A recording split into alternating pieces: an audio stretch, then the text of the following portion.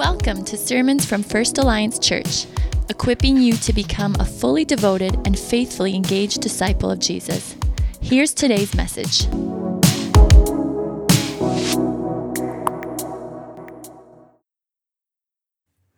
Will you join me in a prayer?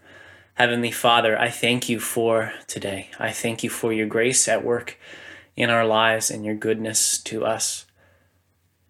Father, I ask that you would send your Holy Spirit upon us now as we open the Word, that you would glorify Christ in our midst and in our lives.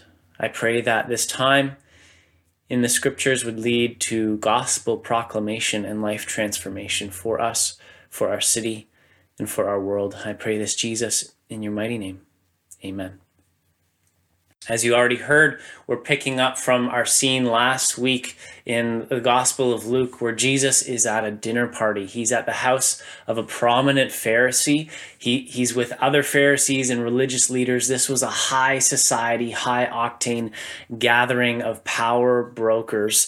And Jesus is looking on. He's watching people as they're taking the best seat, trying to strategize how to up their status, trying to jockey for position. Dinner parties is where you come with a game plan. You have an idea of who you want to sit next to. Maybe you've got a line prepared in advance. Man, if I drop this insightful line with gravity at the key moment, I am sure to impress people. I'm sure to turn heads, and it's going to be good. Well, Jesus is watching all this happen. And first he tells them, you shouldn't be looking to take the best seat. You should take the worst seat. And he starts to flip their values upside down. And then in verse 12, he drops this line. He says, you know who you should invite to your dinners? You shouldn't invite your friends. You shouldn't invite your family or your colleagues or your rich neighbors. You should invite the poor, the crippled, the lame, and the blind. Can you imagine? Jesus is basically saying, you're going about this feast all wrong. The people here are wrong. Your status seeking is wrong. He's saying that all the people who should be here aren't, and all the people who shouldn't be here are. I've sat through some awkward dinner table moments, but nothing comes close to this. Have you ever had someone come over to your house for a dinner party and it's almost like they've taken it upon themselves to point out all your flaws and how terribly you're doing as a host? The chicken is overcooked. The decor is all wrong. Why isn't Uncle Gerald here? It's not a party without Uncle Gerald. Do you need help in the kitchen? It kind of looks like you need some help in the kitchen there. We've all witnessed awkward dinner table moments, but nothing comes close to this. In the long, intense pause that must have followed, a man quips up. He says in a grandiose kind of way in verse 15, "Blessed is the one who will eat at the feast in the kingdom of God." Maybe that was his one-liner that he had prepared, that he was going to drop to impress everyone else there. It's a good religious remark that might, turn our attention to more spiritual things and ease the tension a bit. And Jesus takes this remark and rolls with it. He says, all right, let me tell you about a feast. And he shares a parable. And what we're going to do this morning is we're going to camp out in this parable to really understand what's going on, what Jesus is saying in the parable of the great banquet. And we're going to consider two things that come out of it. We're going to consider a word of warning, and we're going to consider a word of grace. A word of warning and a word of grace. Let's start with the parable. In verse 16, we read, "A certain man was preparing a great banquet and invited many guests. At the time of the banquet, he sent his servant to tell those who had been invited, 'Come, for everything is now ready.'" In those days when you held a banquet, the custom was that you would send out 2 invitations. So first there was the general invite to let people know, hey, there's a banquet coming. I'm hosting a banquet. Get ready. Because you needed to know, to get a reply back. Okay, yeah, I'll come. When it's ready, I'll come.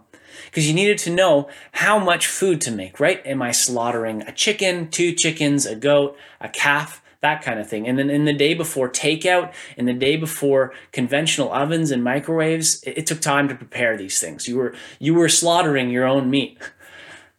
So the host would need to know. Then there would be a second invitation that will go out to let people know, okay, the banquet's ready. And before emails and text messaging, you sent your servant out in person and they let people know. That's verse 17. At the time of the banquet, he sent his servant to tell those who had been invited, come, for everything is now ready. And here we start to get into the word of warning. Because the servant goes out with his good news that the time for the banquet has come. And then something completely unexpected happens. Look at verse 18. But they all alike began to make excuses. They all alike began to make excuses. You see, that's what you do when you're invited to a function that you don't want to go to. And when you don't have a legitimate reason to miss it, what you do is you make an excuse. You never say, I don't want to come. That's just too overtly impolite. You say, oh man, I wish I could come.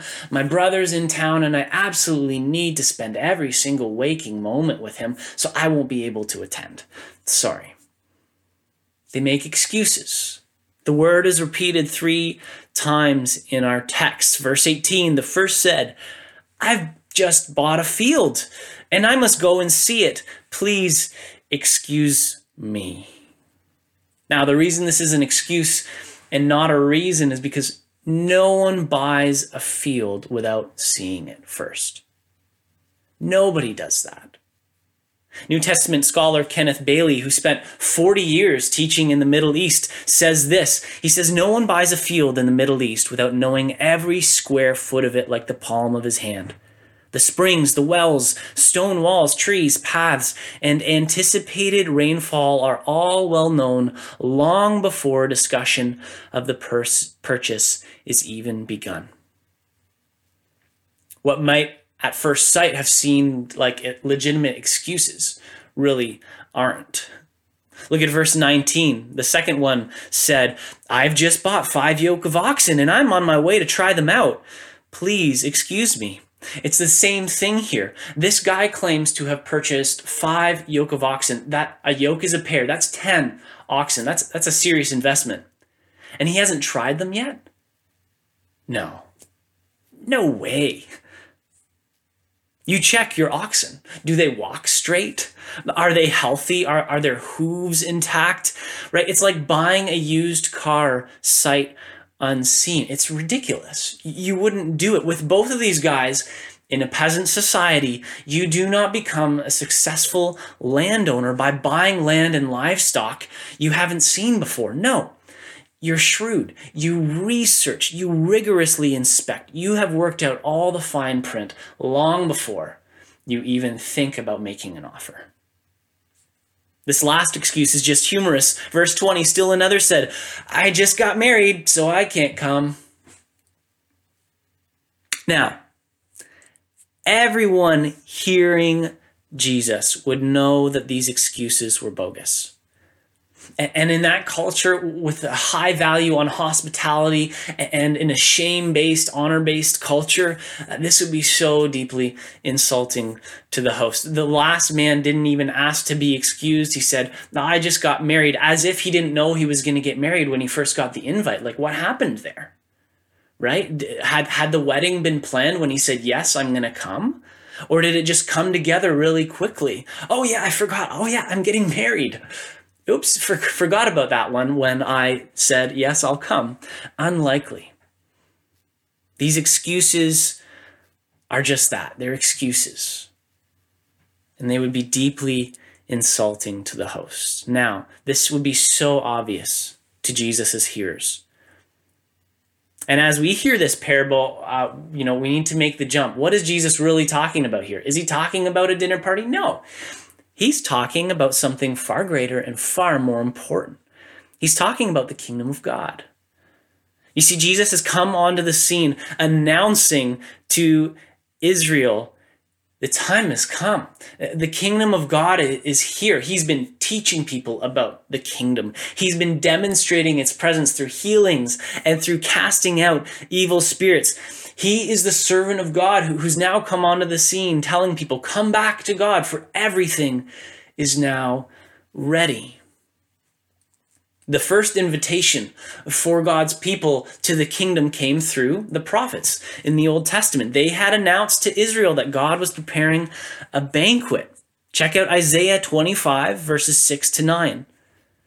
It says, on this mountain, the Lord Almighty will prepare a feast of rich food for all peoples, a banquet of aged wine, the best of meats and the finest of wines. On this mountain he will destroy the shroud that enfolds all people, the sheet that covers all nations. He will swallow up death forever. The sovereign Lord will wipe away the tears from all faces. He will remove his people's disgrace from all the earth. The Lord has spoken. In that day they will say, surely this is our God. We trusted in him and he saves us. This is the Lord. We trusted in him. Let us rejoice and be glad in his salvation. The invitation had come. The prophets had let Israel know, hey guys, God is preparing a feast. He's going to redeem us and he's going to redeem the world. He's going to bring salvation. And now God's servant is here. Jesus is here. He's announcing the hour has come.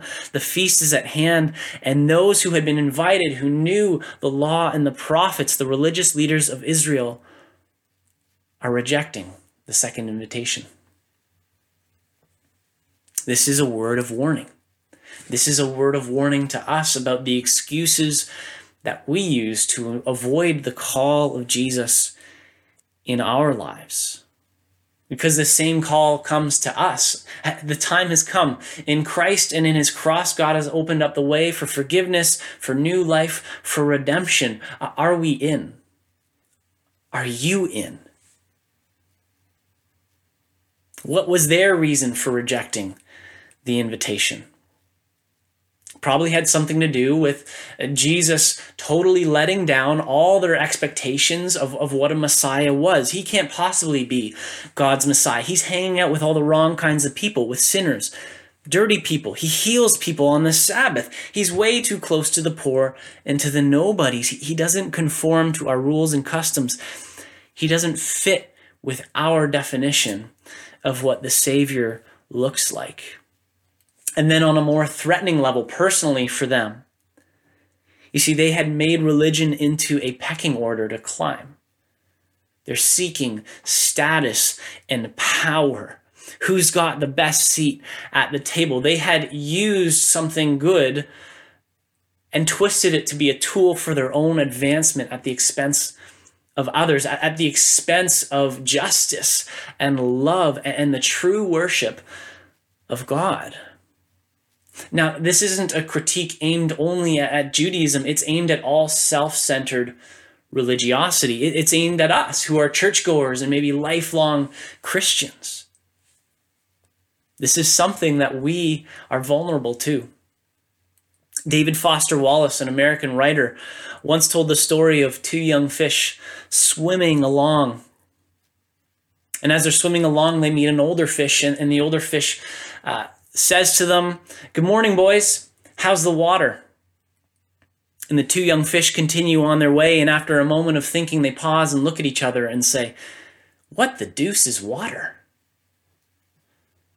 You see, this little story shows just how easily we can miss the most important fact about our existence because it's so obvious. And the danger of swimming in the religious environment your whole life is that you can miss what it's really all about. The most obvious thing about Christianity is not about sitting in a pew. It's not about wearing the right clothes, saying the right things, looking and being a nice person. It's about Christ himself and the question of your allegiance to him. Have you personally given your allegiance to Jesus and said, yes, I'm going to follow you. I'm going to live for you. I'm going to respond to your invitation to come to the feast. And this is a warning.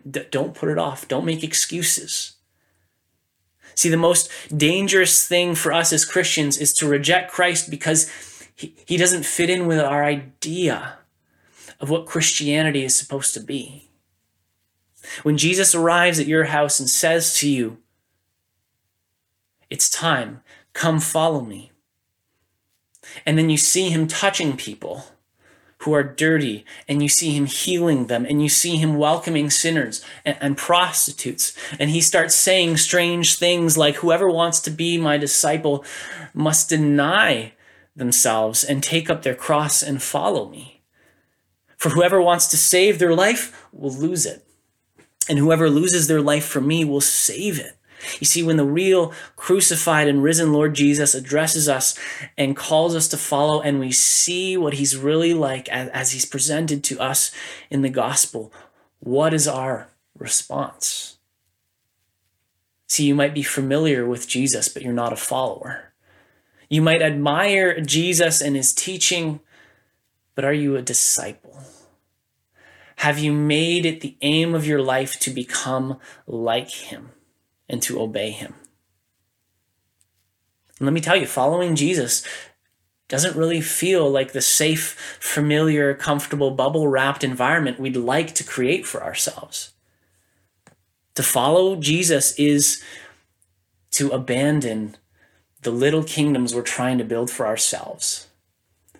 To abandon the dream of my name flashing in neon lights and people singing my praises and saying how great you are. It's to abandon building my own kingdom and to live to see God's kingdom breaking into the world. It's to live for his glory. It's to live for his name to be praised and to give my life to that end. You see, at a certain point, Jesus breaks through the self-centeredness of religiosity, and he shows us that it's not actually about us. It's about him. And it's about reaching people with his love and with the good news of his kingdom. That's the warning in this text. When the time came, those who had been invited didn't come. They reject the host, they insult him. And check it out in the text. He is understandably angry. In verse 21.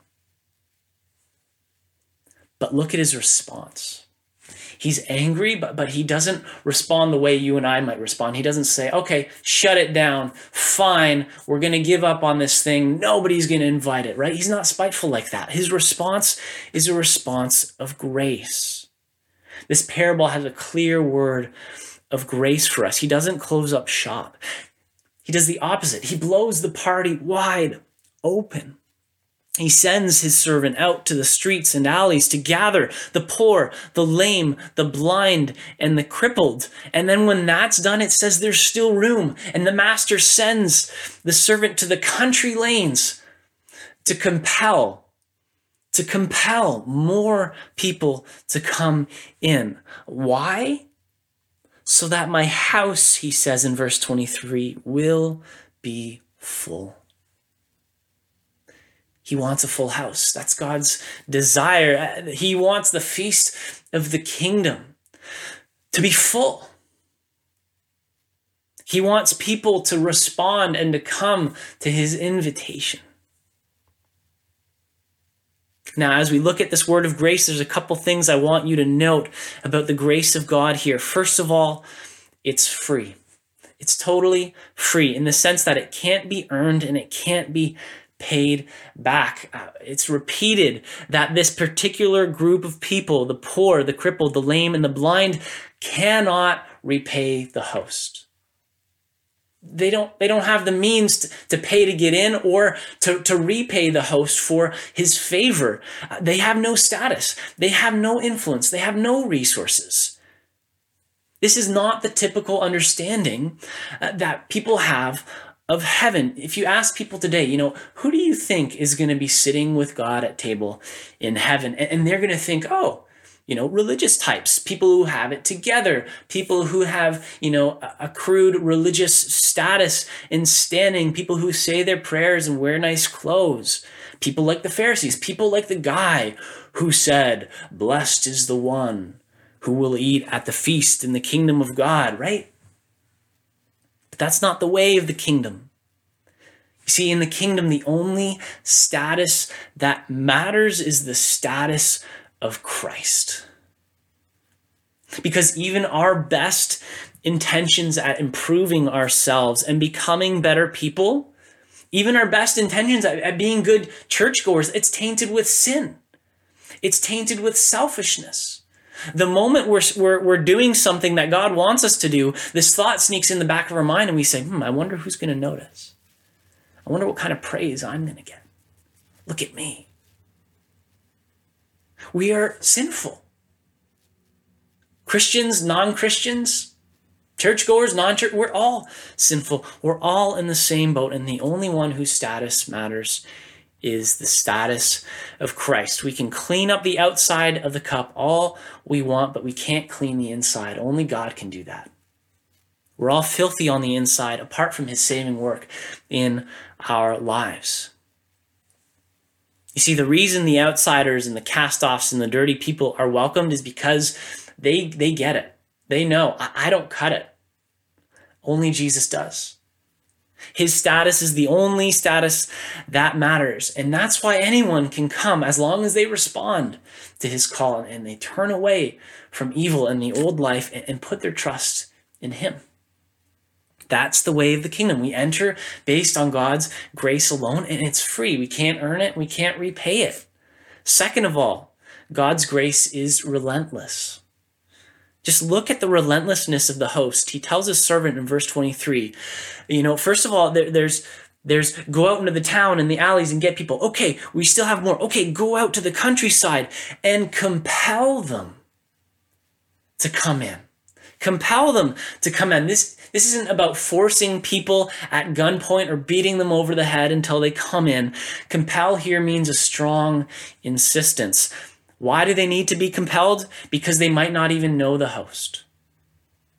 They might not even know that he's holding a party. They might not believe that the host even wants them there. I mean, why on earth would someone invite outcasts and strangers, the poor, the crippled, the lame, the blind, to a banquet? Doesn't make any sense. Why would someone share their meat and their wine with us? Why would someone want to spend time with us? Compel means to insist that they respond and that they come. And how many people in our city need to be compelled in that way to say, God wants you at the table. You're not too dirty.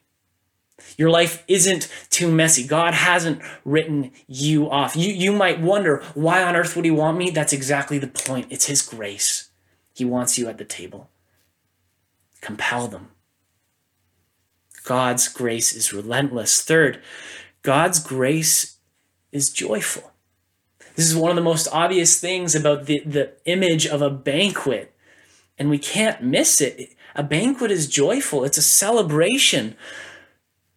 And this parable speaks so clearly against notions of a gloomy and dreary Christianity.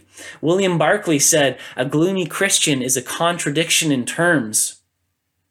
To be a fully devoted follower of Jesus, to be devout, isn't an austere, somber thing. It's joyful.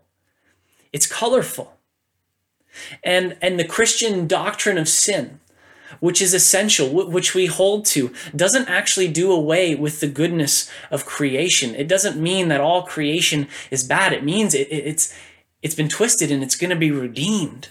But Jesus wants us to actually unlearn the notions of rigid and joyless Christianity that maybe you grew up with, maybe that you've seen in others and it's just totally turned you off. Jesus wants us to celebrate God's presence and the gifts he's given us, the gifts of friendship, the gifts of communion, the gifts of peace, the gifts of fellowship, the gifts of beauty.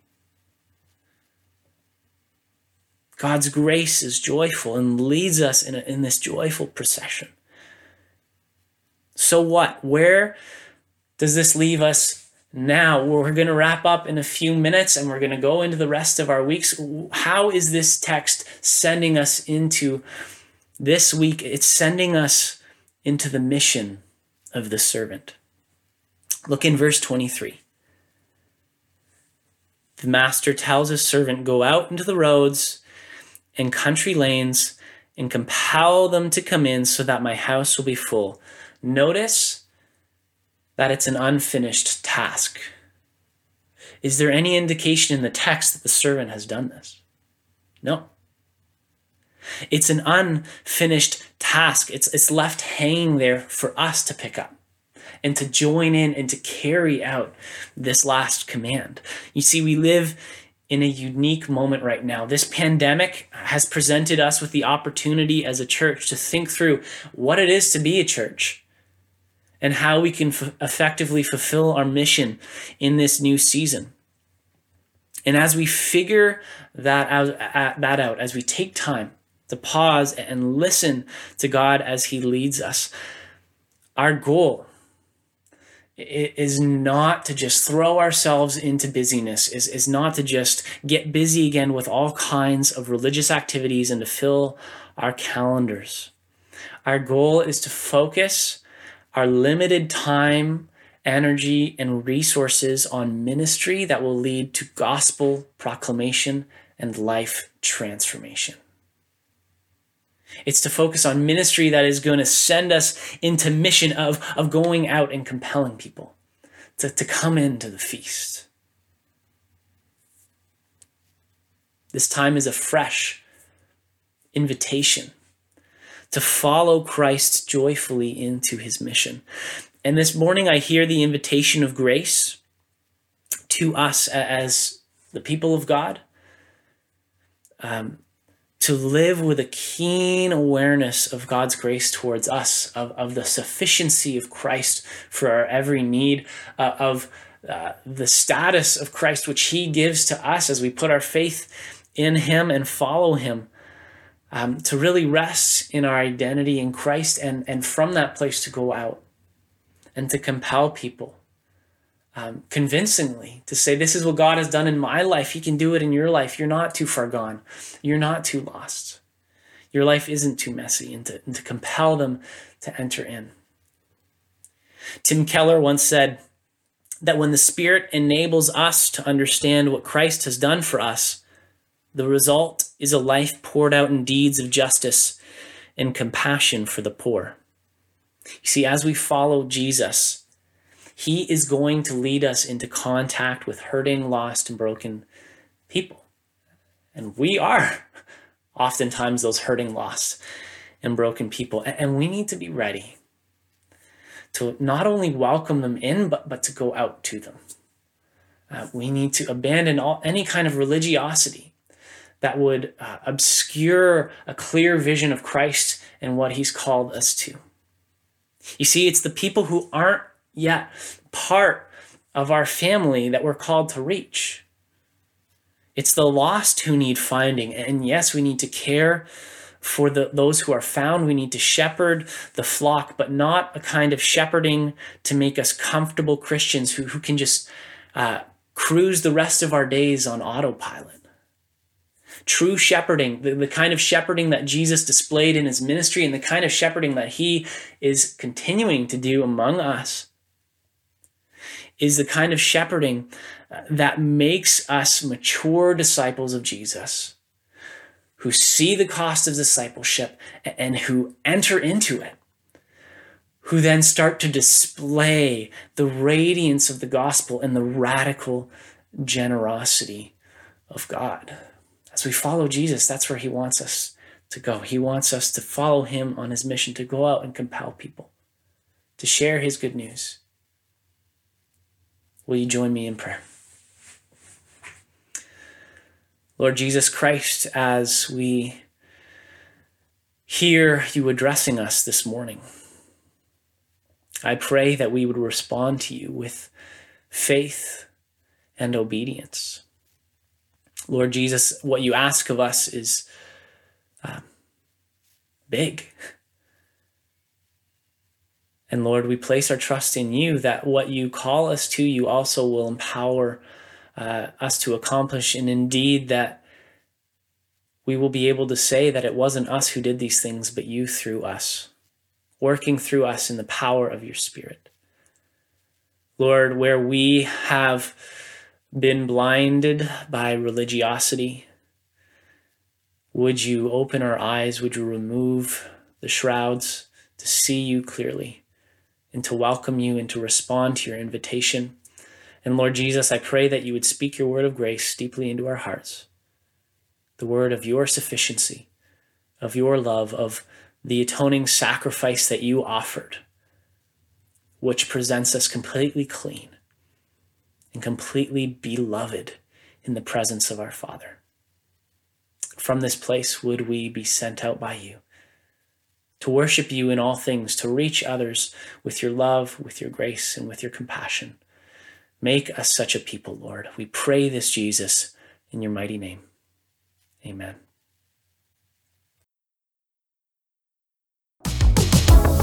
Thanks for listening to today's message. For more on us as a church and ways to connect, please visit us online at firstalliancechurch.org.